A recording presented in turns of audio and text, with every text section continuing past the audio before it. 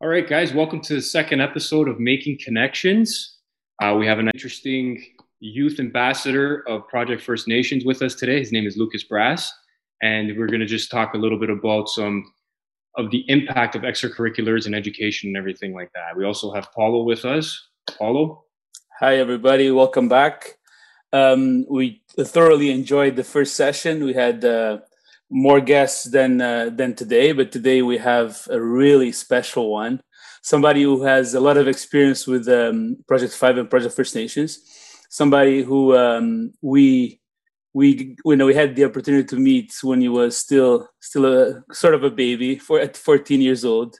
Saw him grow into the man that he is today. He also went to Arawapiscar with Project First Station and Project Five three times, I believe. And so today we're just going to talk about, like Dan said, like the importance of extracurriculars, how that impacts a student, especially particularly in high school when it's the time that students start to think about the future, and sometimes it's a lot of stress, right, Lucas? So anyway, welcome to Making Connections. Thank you, guys. I'm glad to be here. It's an honor, being on this journey with you guys in Project Five. It's been something that I've always cherished since the day I've been called to do this, and I'll continue to do this until whenever. So I thank you guys so much for having me on here. It's amazing to see Paul. I must say, man, we're getting old because I remember Lucas, like you said, at 14, I had him in my grade 9 class, and here we are, man.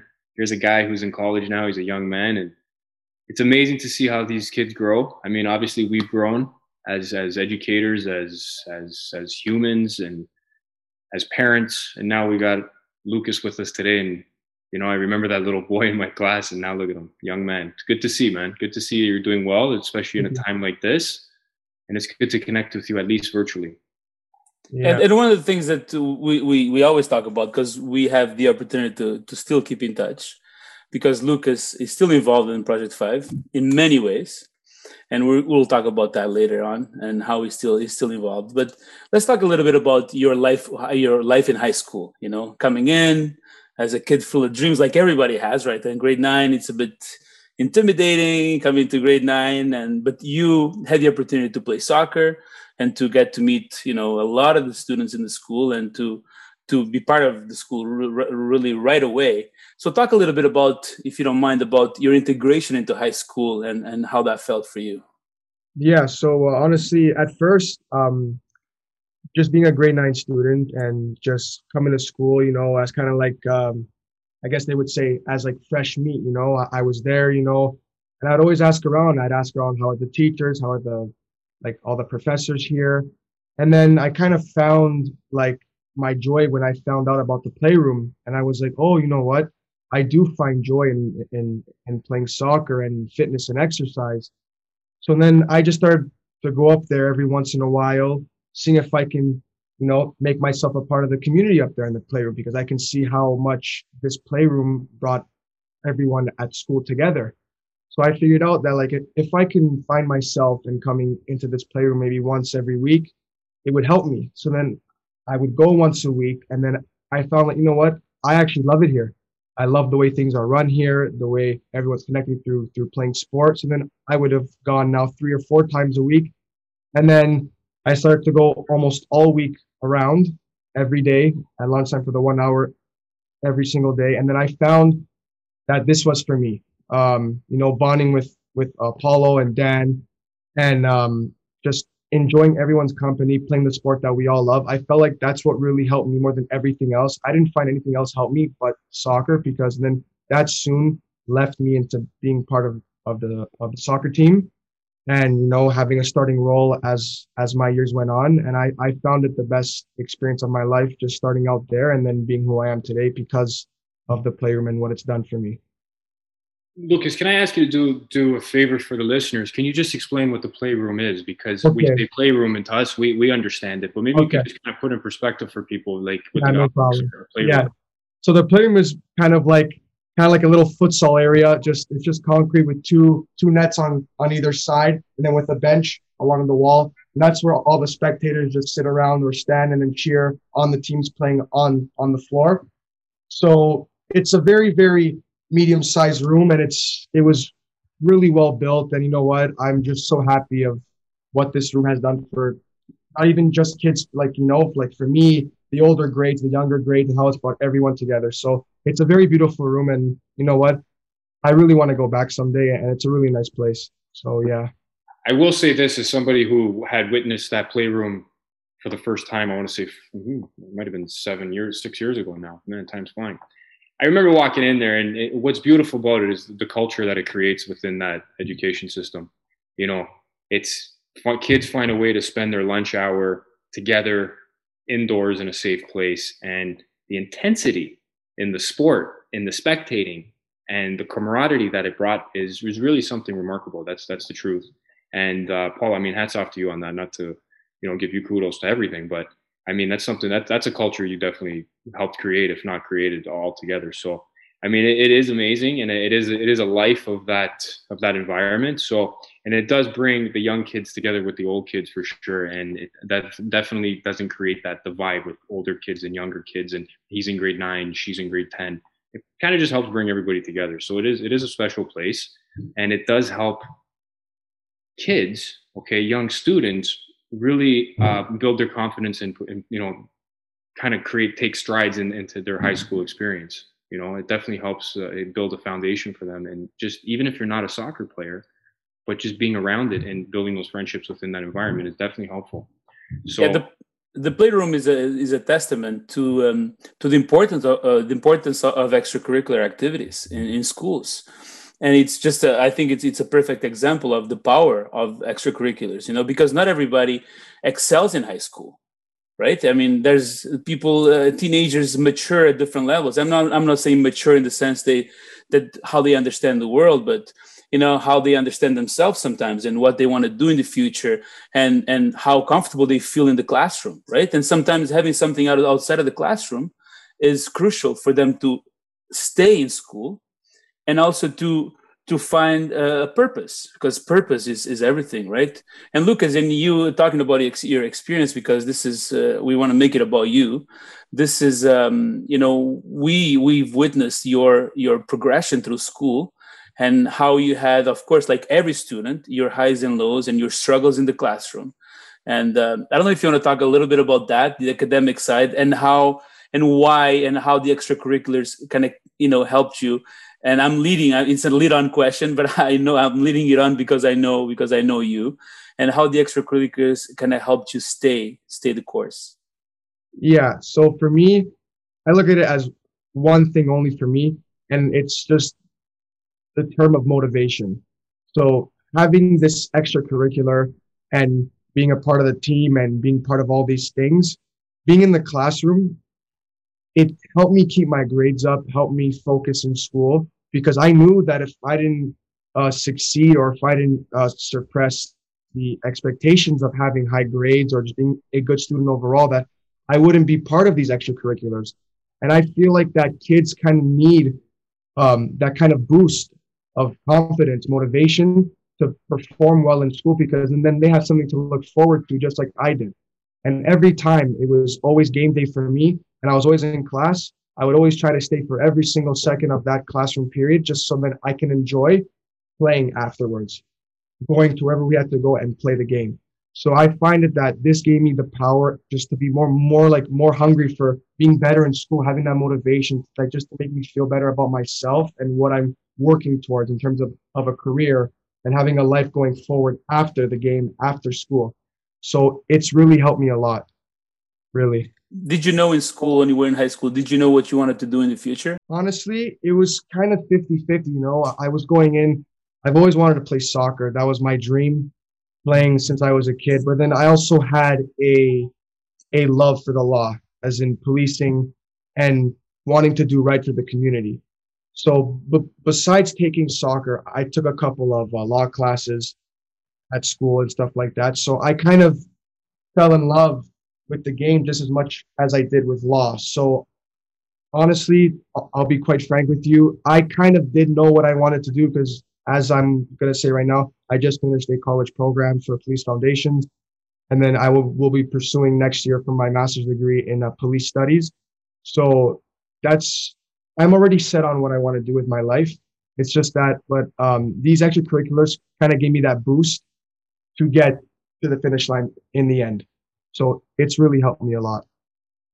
That's good. You know, you say that you used an interesting word, and what I liked about what you said was confidence. And I think that's what these extracurriculars do is they really help build confidence. They help you build bonds with teachers that you may not have in the classroom, but at least you have, you know, outside on the field or whatever the extracurricular might be.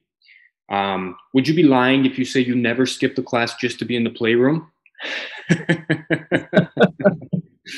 I'm just, okay.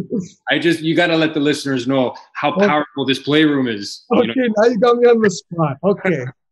I'm just kidding. I know you probably stretched the timelines, but listen, we've all caught in there. I've been late going back to class sometimes, even as a teacher, because I was stuck in there. Listen, you know? I don't encourage anyone, whoever's listening, to ever skip class. But there's been times, I'll be honest, guys, that I've maybe skipped the last 30 minutes of class just to sneak upstairs. And if Paulo was there, I would peek inside to see if he was there, because I know that Paulo would keep it on lockdown and just to see if anyone was skipping class. And if someone was in there and you skip class, there's been times I went in there and I said, go back to class right now. Or he would bring me back to class and just escort me back and say, hey, miss or sir, he was upstairs. You got to keep him here until the time is done. So that's what Dan was like. Dan's right. It's just so powerful because it's like, I would always just love to play there. I'd even say, you know, like it'd be the last game. We'd say one more game until like the time runs out. There's even times where Paulo or Dan would be in trouble because they had to supervise us because, you know, we all can't be there without them. Right. So I would skip class a lot, you know, I'll be honest.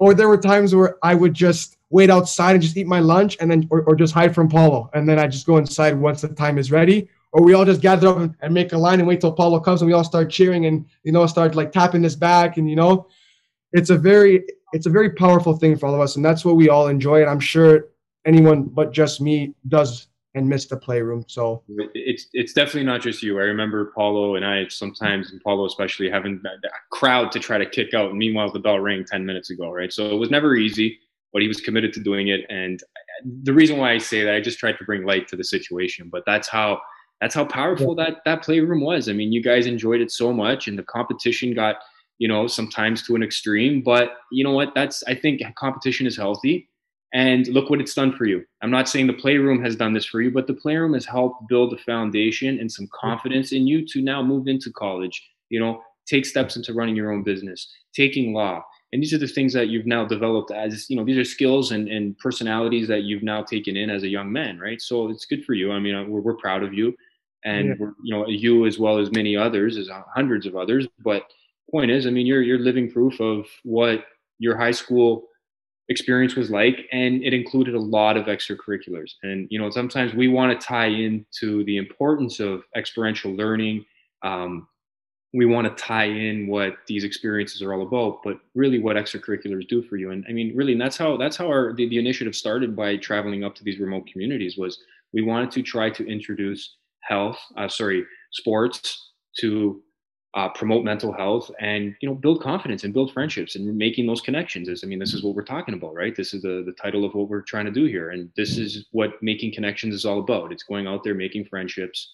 And sometimes it's through soccer. It might be done through chess. It might be done through basketball. It might be done through anything, really. I mean, hiking, it could be anything, fishing. But the point is, you're bringing people together and you're making those connections. So that's good. It's amazing to hear. It's amazing to see you, you know, all growing up, and we're going to continue to watch you grow up, and you'll sit here and continue to watch me and Paulo get old. Yeah. So at least we're doing it together. You know, and that's what's interesting about all this, just to complement what you said.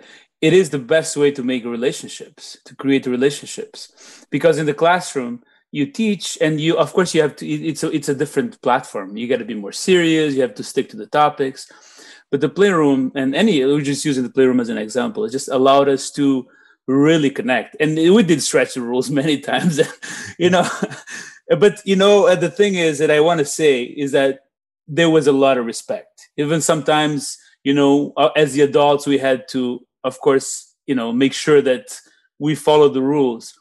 But you as students, and you, Lucas, in particular, because you're here and you've always respected, yeah, the rules are stretched, but you always found a way to say, what, sir, I'm sorry, yeah, this how you'd lie, but then you'd correct the lie. Okay, yeah, because there was that trust, and that's to me, I think that's the most important thing, to trust, to create that connection, to create that trust, because without trust, I mean, we're not perfect. Human beings are very imperfect, and we always try to protect ourselves. And sometimes a little lie goes a long way. But when we know each other, you tried lying many times, right, Lucas? That it didn't stick. Let's be honest. A little too much. I'd have to say, you know what? God's watching, but I'm sorry. Yeah, there's been a lot of times where I've tried to get my way out of that kind of stuff, and it's never worked because, like, I guess you could see right through me at this point. It's because I've been with you guys for almost 4 years. It's like you guys can just see right through me whenever I'm telling the truth or when I'm lying. So it's like I have to learn to just lay low and just be honest and just be straight up, So, but honestly, it's hats off to you with Dan. You know what, Dan especially too, because his automotive class was for me. I didn't have to take that class. That was more of like an extra thing for me.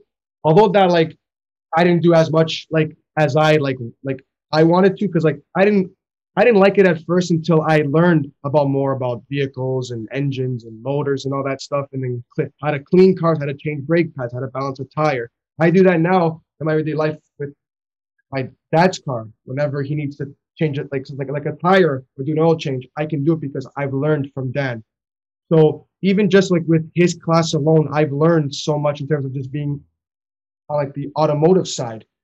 And so in terms of Dan, I've learned a lot already just from that alone. And that's a life skill that everyone should learn, and why I think that should be just as important as any extracurricular out there in terms of soccer, sport, whatever it is. Automotive should be just as important as well. So Dan, it was amazing that you came to school and you had the ambition to teach us, and to also have the patience for me and a couple other guys who were nightmares in that class. But it's also hats off to you as much as for Paulo as well, for the culture of the playroom. And without you guys, this also wouldn't be happening either. So it's a lot of work that you guys have put in, and all of us can't thank you enough. So it was amazing. Creating a culture. Then before you speak, sorry, man, I gotta say, I know I have to say this because it's important that you have to be recognized, yes, for your, not just for your ability, your professionalism, but also for the way you can connect with youth.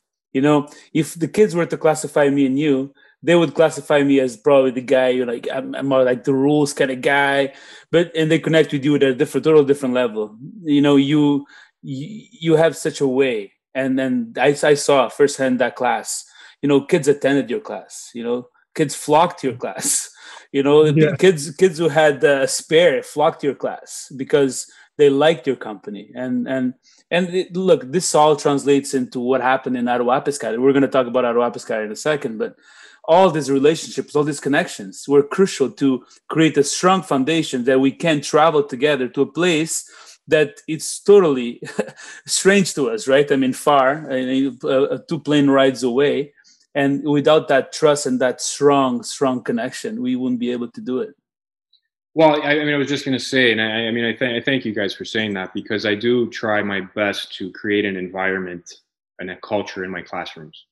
And, sometimes as a teacher, I stretch the boundaries, you know what I mean? I might have to sometimes, I got to be careful how I say this, but, cross a line in order to gain respect from kids. And I think that's what's important, because you want an environment for kids. Yes, the curriculum is important. There's no doubt the education and delivering the curriculum is important. But if you don't create an environment in that class, you're not going to create learners. You got to create an environment. You got to gain their respect. And then you might gain some trust and some learning. And that's the beauty of what we've done. That's why I enjoy coaching at the high school level. Yes, I love the game, but I'll coach anything. I've coached baseball. I've coached the cross country team. I hate running. You know what I mean? I love working out, but running is one of the things I dislike the most out of working out. But I've coached it. Why? To work with kids out of the classroom. And that's what brings us to Aroa Pescaria. I don't know if it's too soon to get there, but what an experience that was, bringing 15, 16 students to unknown territories. At a time, numerous times. Many times. And every time we go And now, Paulo and I, we've become a little bit more experienced with it. We know what the expectations are every time we land there. But when you bring new kids there that haven't been there, and you see the interactions that they make and the culture shock and, the experiences and the education that's taking place and what they're learning, that's when you and I sit back and like, okay, you know what? This is interesting. This is why this is beautiful. They're making connections with people that they don't see in their everyday lives because we're just too far. We're not going to cross paths that frequently, but here they are, they're making friends from far. So, and obviously, being bunked in with, 3 adult teachers usually in a senior boys soccer team. I mean, talk about fun, right? And some wild times. I mean, you boys acted crazy on every level. And honestly, we could have been, tough teachers and got mad at you guys about everything. But again, we stretched the boundaries and we made sure you guys were under control and we had fun with you guys, and that's what creates that experience. And it's back to making that, creating those experiences and gaining the respect, Paul, because if you and I were militant on everything and being sergeants about, you can't do this, can't do that, can't do this. And who did that and who did this? And there was times we yelled at them. Don't get me wrong. We've had our pep talks every day and, we had our yelling matches with them, but it usually ended up in tears of joy because they were just so happy by the end of it all. Right. And we had some of the best laughs that we've probably ever had with some students. So, Yeah, absolutely. And what that proves is that people are good if we give them the opportunity to be good, and we have to be bad sometimes. and right. I mean, that's what we are as human beings. And we went through a lot of beautiful things up there, good and bad. They were all beautiful. And Lucas, I mean, this is a great introduction to Arawapiskat and our experiences there. Tell us how you felt. I mean, the first time you went there, even before you went, talk a little bit about that expectation and how when you landed there. Yeah. Okay. So, I mean, like before going there, I remember the first time you guys went up, this is obviously all leading to my time going up. But like, I remember the first time you guys went, I was asking myself, I'm like, what is this thing he's starting? I'm like, he's going away for so long. And like, he's like, I see TV stations here and I'm like, what's going on? And then I remember I confronted, I asked you, I was like, sir, like, what's going on? And you told me that like, we're starting something new and it's going to be big. And I was like, okay, well, I'm interested and I want to know what's going on.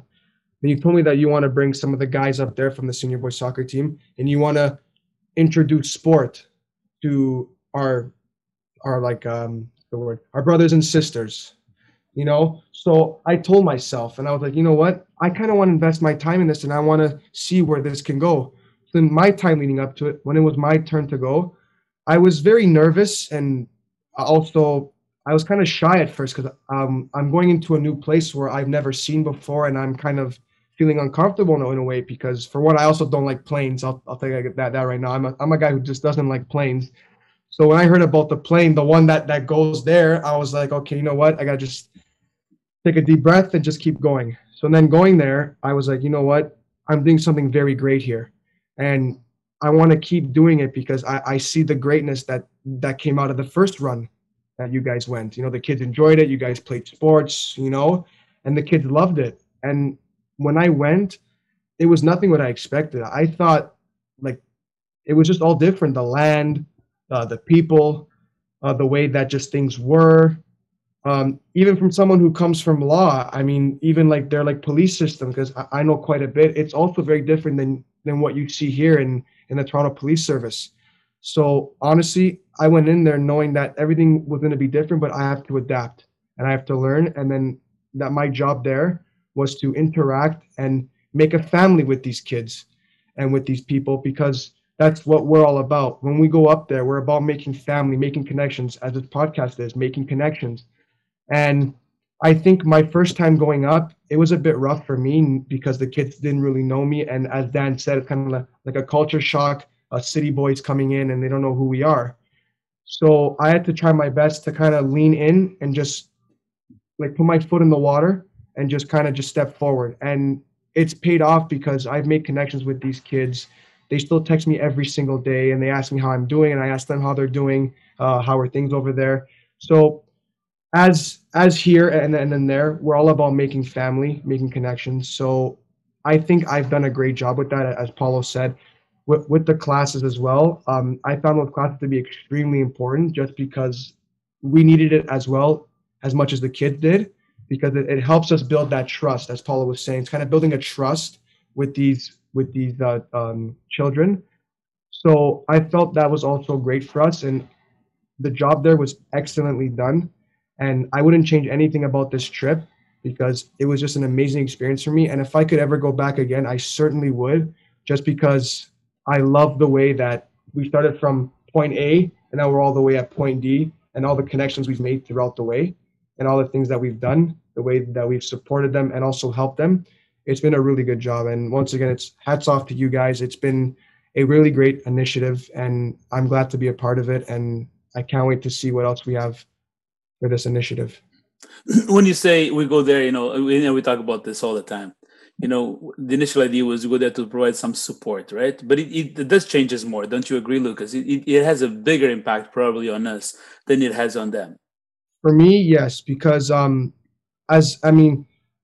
me, it's opened up my eyes to things that I've never even learned about. Like growing up, I never learned too much about indigenous communities and about everything that's happening there. I've never learned too much about it. So then going there, it's kind of opened up my eyes to a point where now I see what's actually going on, and it's changed everything for me. I'm honestly now, like, I've never been more grateful for my life ever. Going there, it's changed my perspective on life entirely, and I couldn't, I can't even express the way that, like, how I feel, because I'm just so grateful to be having my life the way it is now and going there and sharing my life with them, and then they share their life with us.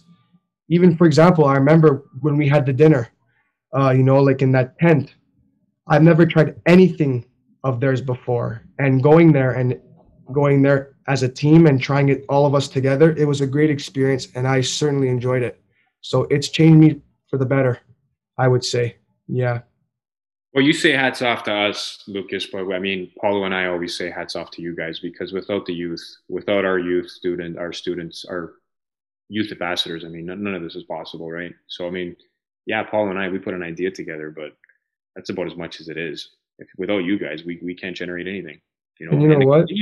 The continued support. Not only did you work with us throughout high school and you could have said, okay, guys, see you later, take care. No, you're still with us at fundraisers. You're still willing to come back. Here you are speaking with us today. You're still helping us grow, right? And flourish. So thank you. It's the way that you guys had an idea. It was much more than that. I felt like you guys had this idea in mind, and then it just became so much bigger once it happened. And you know what? I'm here because I feel like that this can possibly make a big change in the world, because not many people know what these people at Wapaskai go through, or Musini, or just any tribe in general, or any place like this, what they go through. And I feel like that this is important because it sheds education and light on this topic, and it's something that should never be done for. It's a topic that should always be ongoing, and people should always learn day by day about what's going on and how you can make a change and how you can make an impact on these communities. So this idea you guys had was much, much bigger, and it came out so perfect that, you know what, I'm just so glad to be here, and it's amazing. And you guys have done so much hard work, and I'm just so happy to, I can't express it in words. I'm just so excited. I'm just so happy for everything that's been going on here. It's great, Lucas. You talk about the impacts and how people, they have different struggles, and everybody has struggles everywhere in the world. But the isolation, the fact that they cannot drink water at home. I mean, that's a big deal. I mean, in Toronto, we'll never accept that, and we keep on repeating the same issue. But it's a big issue, and that needs to be repeated, because it cannot be normalized. This idea that somebody goes home in Canada, it can't open the tap to drink, and it happens there, and it's accepted, and it cannot be accepted. And you talk about connections and how you connected with, and that's the whole idea as we spoke, and you went there 3 times, and we talk about how we can work towards reconciliation by making, forging relationships, especially through the youth. Because one day, Lucas, the people that in Aroapiskat, the youth there, you probably one day you'll go there just to visit them, right? Go there maybe on holidays. They can come back down here on holidays, not on a program, right? And that's the whole idea for the future. So you created some relationships or some friendships up there. Tell us about some of those connections that kind of had an impact on you, like a story that you might have that really touched you deeply. Yeah, for me personally, I've shared this story with my partner, with my parents, with my family. It was just a little boy, I remember, and we were walking, and he was talking to me. Oh, like where'd you guys come from? We're like, oh yeah, we're from Toronto, Ontario, and we were just kind of just talking about how things are there and how like he's not happy with it, and how he's just so upset about how they're being treated so unfairly, and how, as Paulo said with the water, he brought up the water. I said, like, I can't even go home and even drink water. And I said, buddy, I know it's very, very tough, but what matters is that you are strong till the end. And he was telling me how his parents are no longer with him. And I felt bad for asking, but I wanted some more insight on what actually happened. And he said that like his parents were they overdosed on certain stuff. And I don't want to say what it is just because it's just for him, it's just very personal for him. I just don't want to exploit it. But it just touched me because it's like every kid goes through these type of issues where their parents or sisters or brothers go through something like this, and then these children are left behind to fend for themselves. And I've always learned that no child should be left behind. No one should be left behind because of something like this. Like, you know what I mean? Like, if they were in Canada, we have resources to help with children who are alone. So that's a story for me.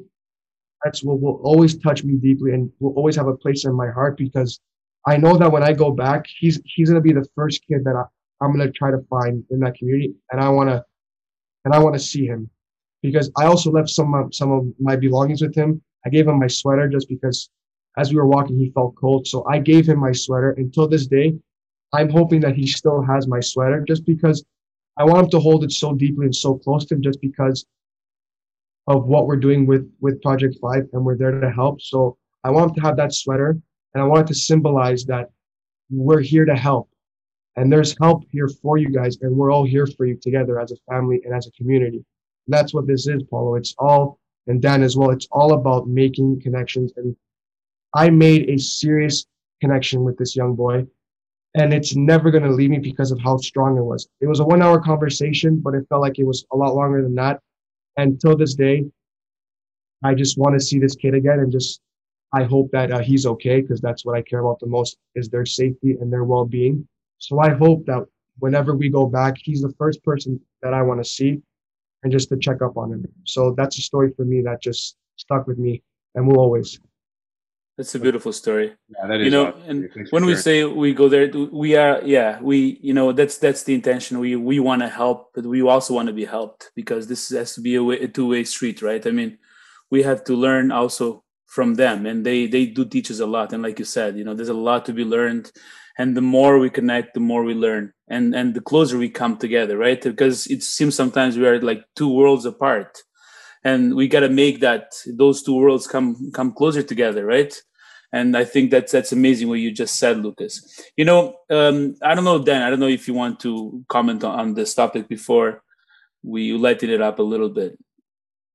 No, I just like that he was able to share that story. And if you could imagine that, I bet you if we were to look back and speak to every student that came up there with us at some point, I bet you I would bet my life that everybody has that story that they could say that I made a connection with this kid, and I remember that one specific person the most, and something was touching about it. So it just goes to show about those connections, Lucas. Like yourself, any student that's been up there with us has that connection with somebody there. So it's good. It's powerful, because I've had this conversation with many former students that have gone up there, and they've all shared something. Oh yeah, we remember so-and-so, and I remember that great story with so-and-so. And there's just there's always that one special bond that's always been there. So it's, I'm glad you shared that with us. Obviously, you could tell it's almost emotional for you to even express it at times there. So thank you for sharing that. It does give people a perspective of how powerful these trips are, and really it keeps us motivated to continue to do this. I just wanted to touch on, we talk a lot about, as educators and in the education system, about experiential learning. Would you say that you've learned more? And I think the answer is obvious, but I just want you to share it with listeners. Would you agree that you learn more by going there and making these connections than you would have sitting in a classroom in an Indigenous studies class and just, listening to your teacher instruct? Not that that's bad, because we can't all go up there, but it definitely it's more effective to actually, experience this.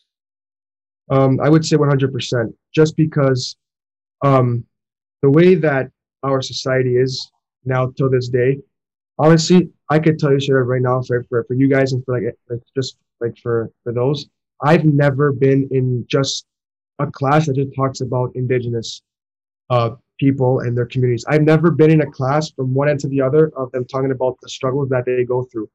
So I feel like that should be a change for everybody as well, as we should incorporate more about Indigenous and movies, films, anything, projects, anything that can get you involved to learn about the topic.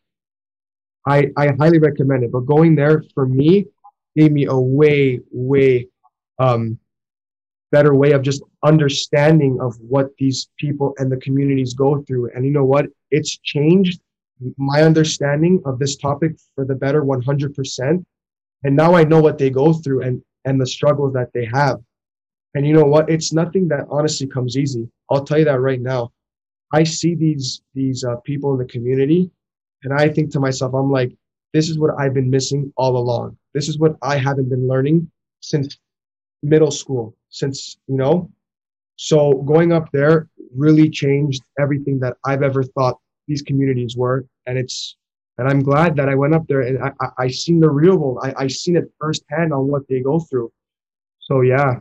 Well, I will say this: you've been graduated for a few years now. There has been a move in curriculum to, incorporate more Indigenous studies. So, I mean, that move has already been made and continuing, they're taking steps forward. So that's good.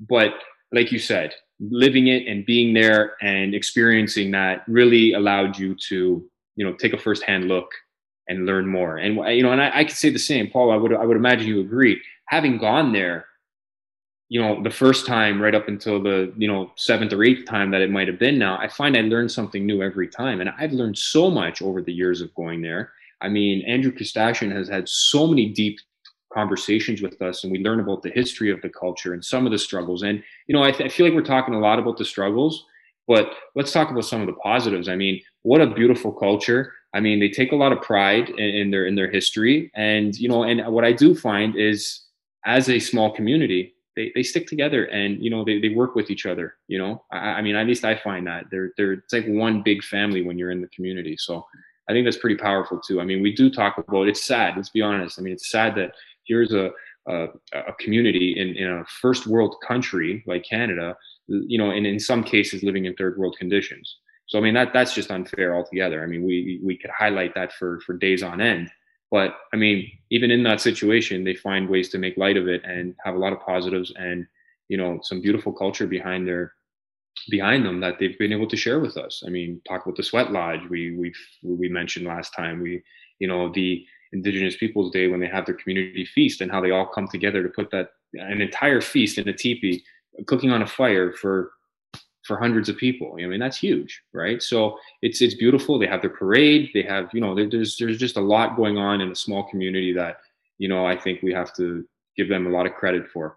You talked about history a couple of times there. We talk about history now, Indigenous history.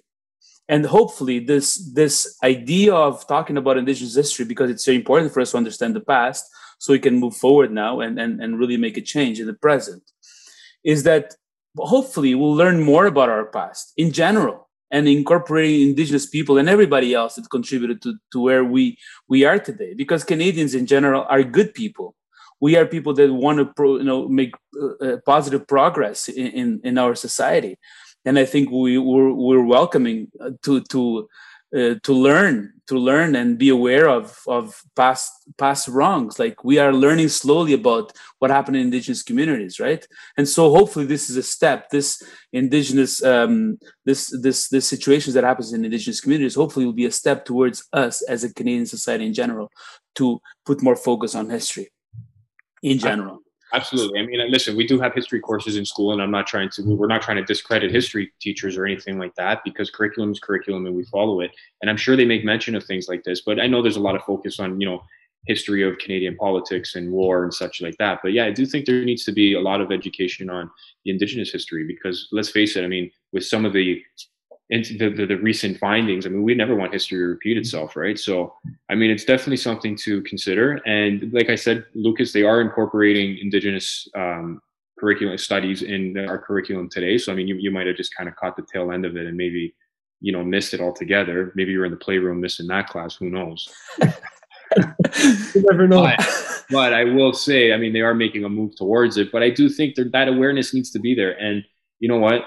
The point is, we talk a lot about in education is experiential learning. And I think by going there, Lucas, I mean, you now can attest to it. I know Paulo and I can, and I know we had Anthony, on here recently. And if we were to talk to the hundreds of kids that we've brought there, I think they would all agree that going there, seeing things firsthand, living there for a week at a time really is educational. And I think there should be more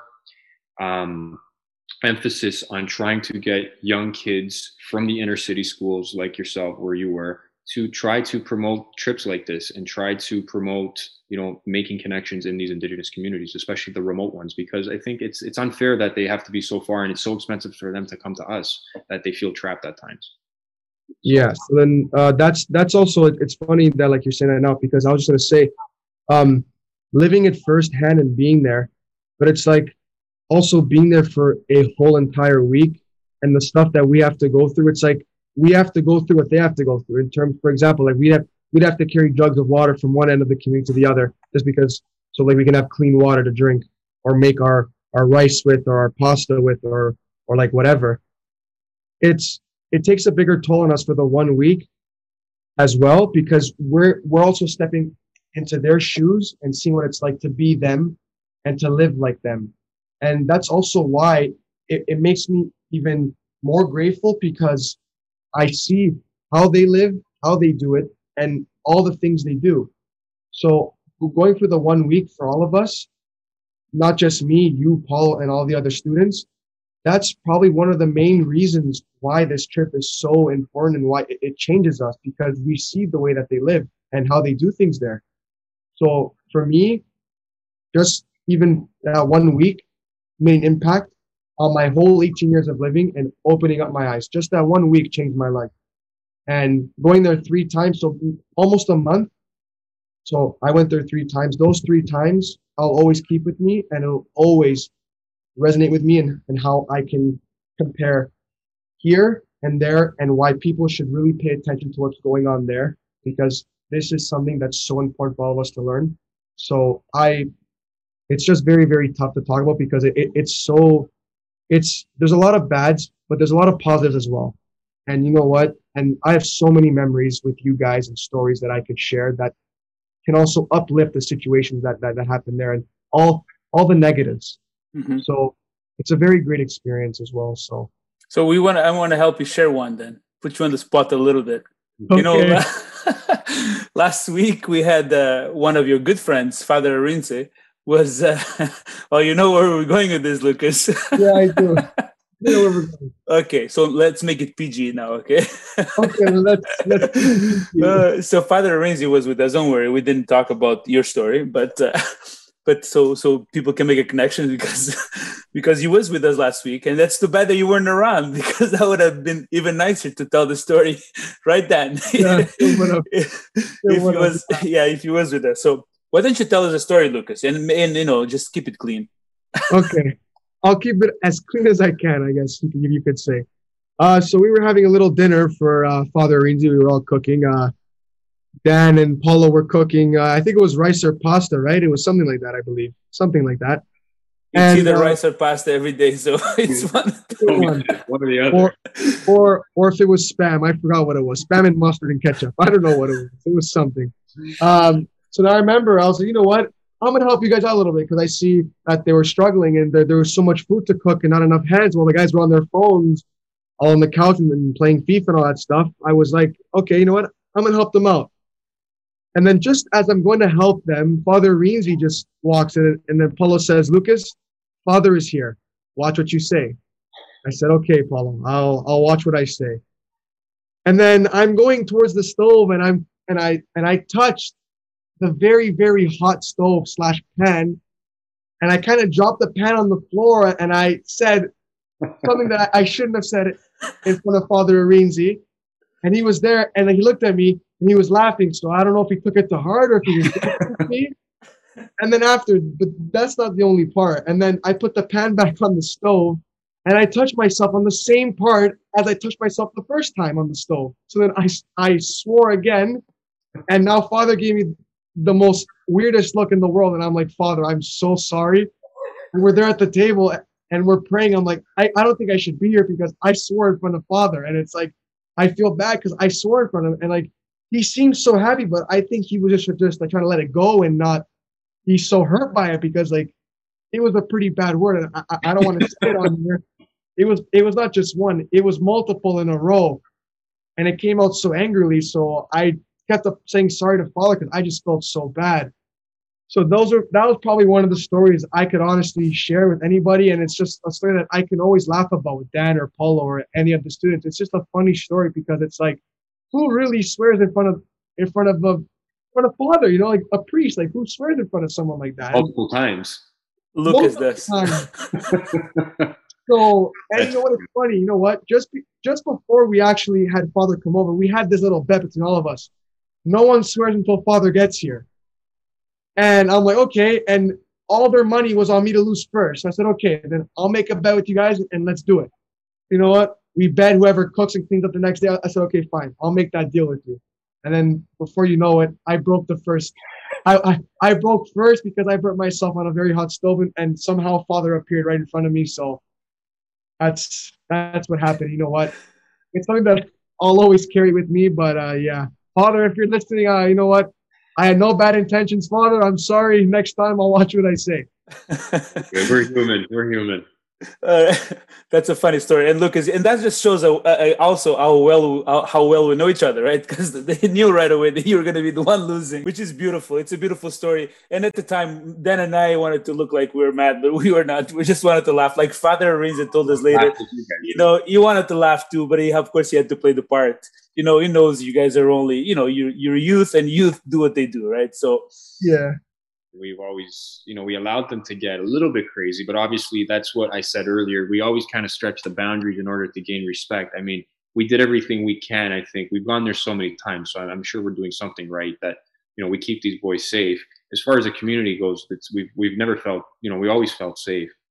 We've got nothing but respect when we go there from the community members, but you guys yourselves sometimes get a little bit wild.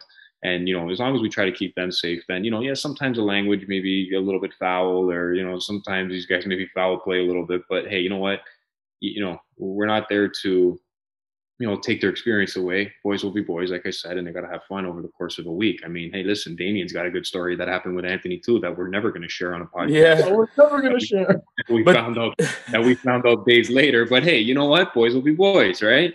Listen, but the beauty of it. Sorry, Paul. So I say one more. Honestly, I couldn't tell you guys. Like, I don't know what was worse: having espresso and ramen and spam every day for the full week, or sleeping on the cots. You know what? Honestly, I honestly felt like I was in. I don't know. Like it was just espresso in the morning, ramen for lunch, and then maybe some rice or some spam, and then on the last day when we had no food. We had Chris Garcia, me, Mark Mello, all just frying spam, making mustard and ketchup sauce and mixing our spam on the griller. And you know what? It just shows that like it's just the beauty of what all the stuff we do up there, the way that we cook, the way that we have fun, the way that we also stick to our main objective is helping these kids. But also we have our fun on the side. As you guys said, boys will be boys. And that's all we're ever going to be up there, and that's all that's ever going to happen. So if we go again, it's going to have to be around 4 for all of us to have some fun, you know, so it's going to happen again sooner or later. So we definitely have to do a reunion trip. Paulo and I speak about it all the time. I would love to go back there with you boys again and really, but you know what? You just said something that was amazing. You guys, in an entire week, were probably running on 10 hours of sleep every day from 8:30 to 3 o'clock. You guys worked with those students, putting together the soccer camp. And you guys worked hard. And honestly, I remember those days just as standing there as a coach and as a teacher being dead tired. And I was one of the ones who actually slept. And I remember being dead tired. And I would look at you guys and like, you guys are still going. And I could see sometimes those faces. It's like, these guys are really suffering right now. They're digging deep to try to get this day through. Get through this day. Called ambition. That's it. But you guys did it.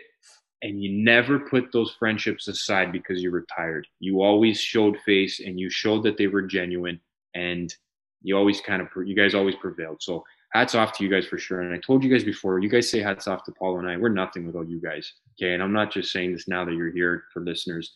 We always speak so highly of all the students that have come up there with us. Not just you, not just Anthony, because he was on last episode. Everybody.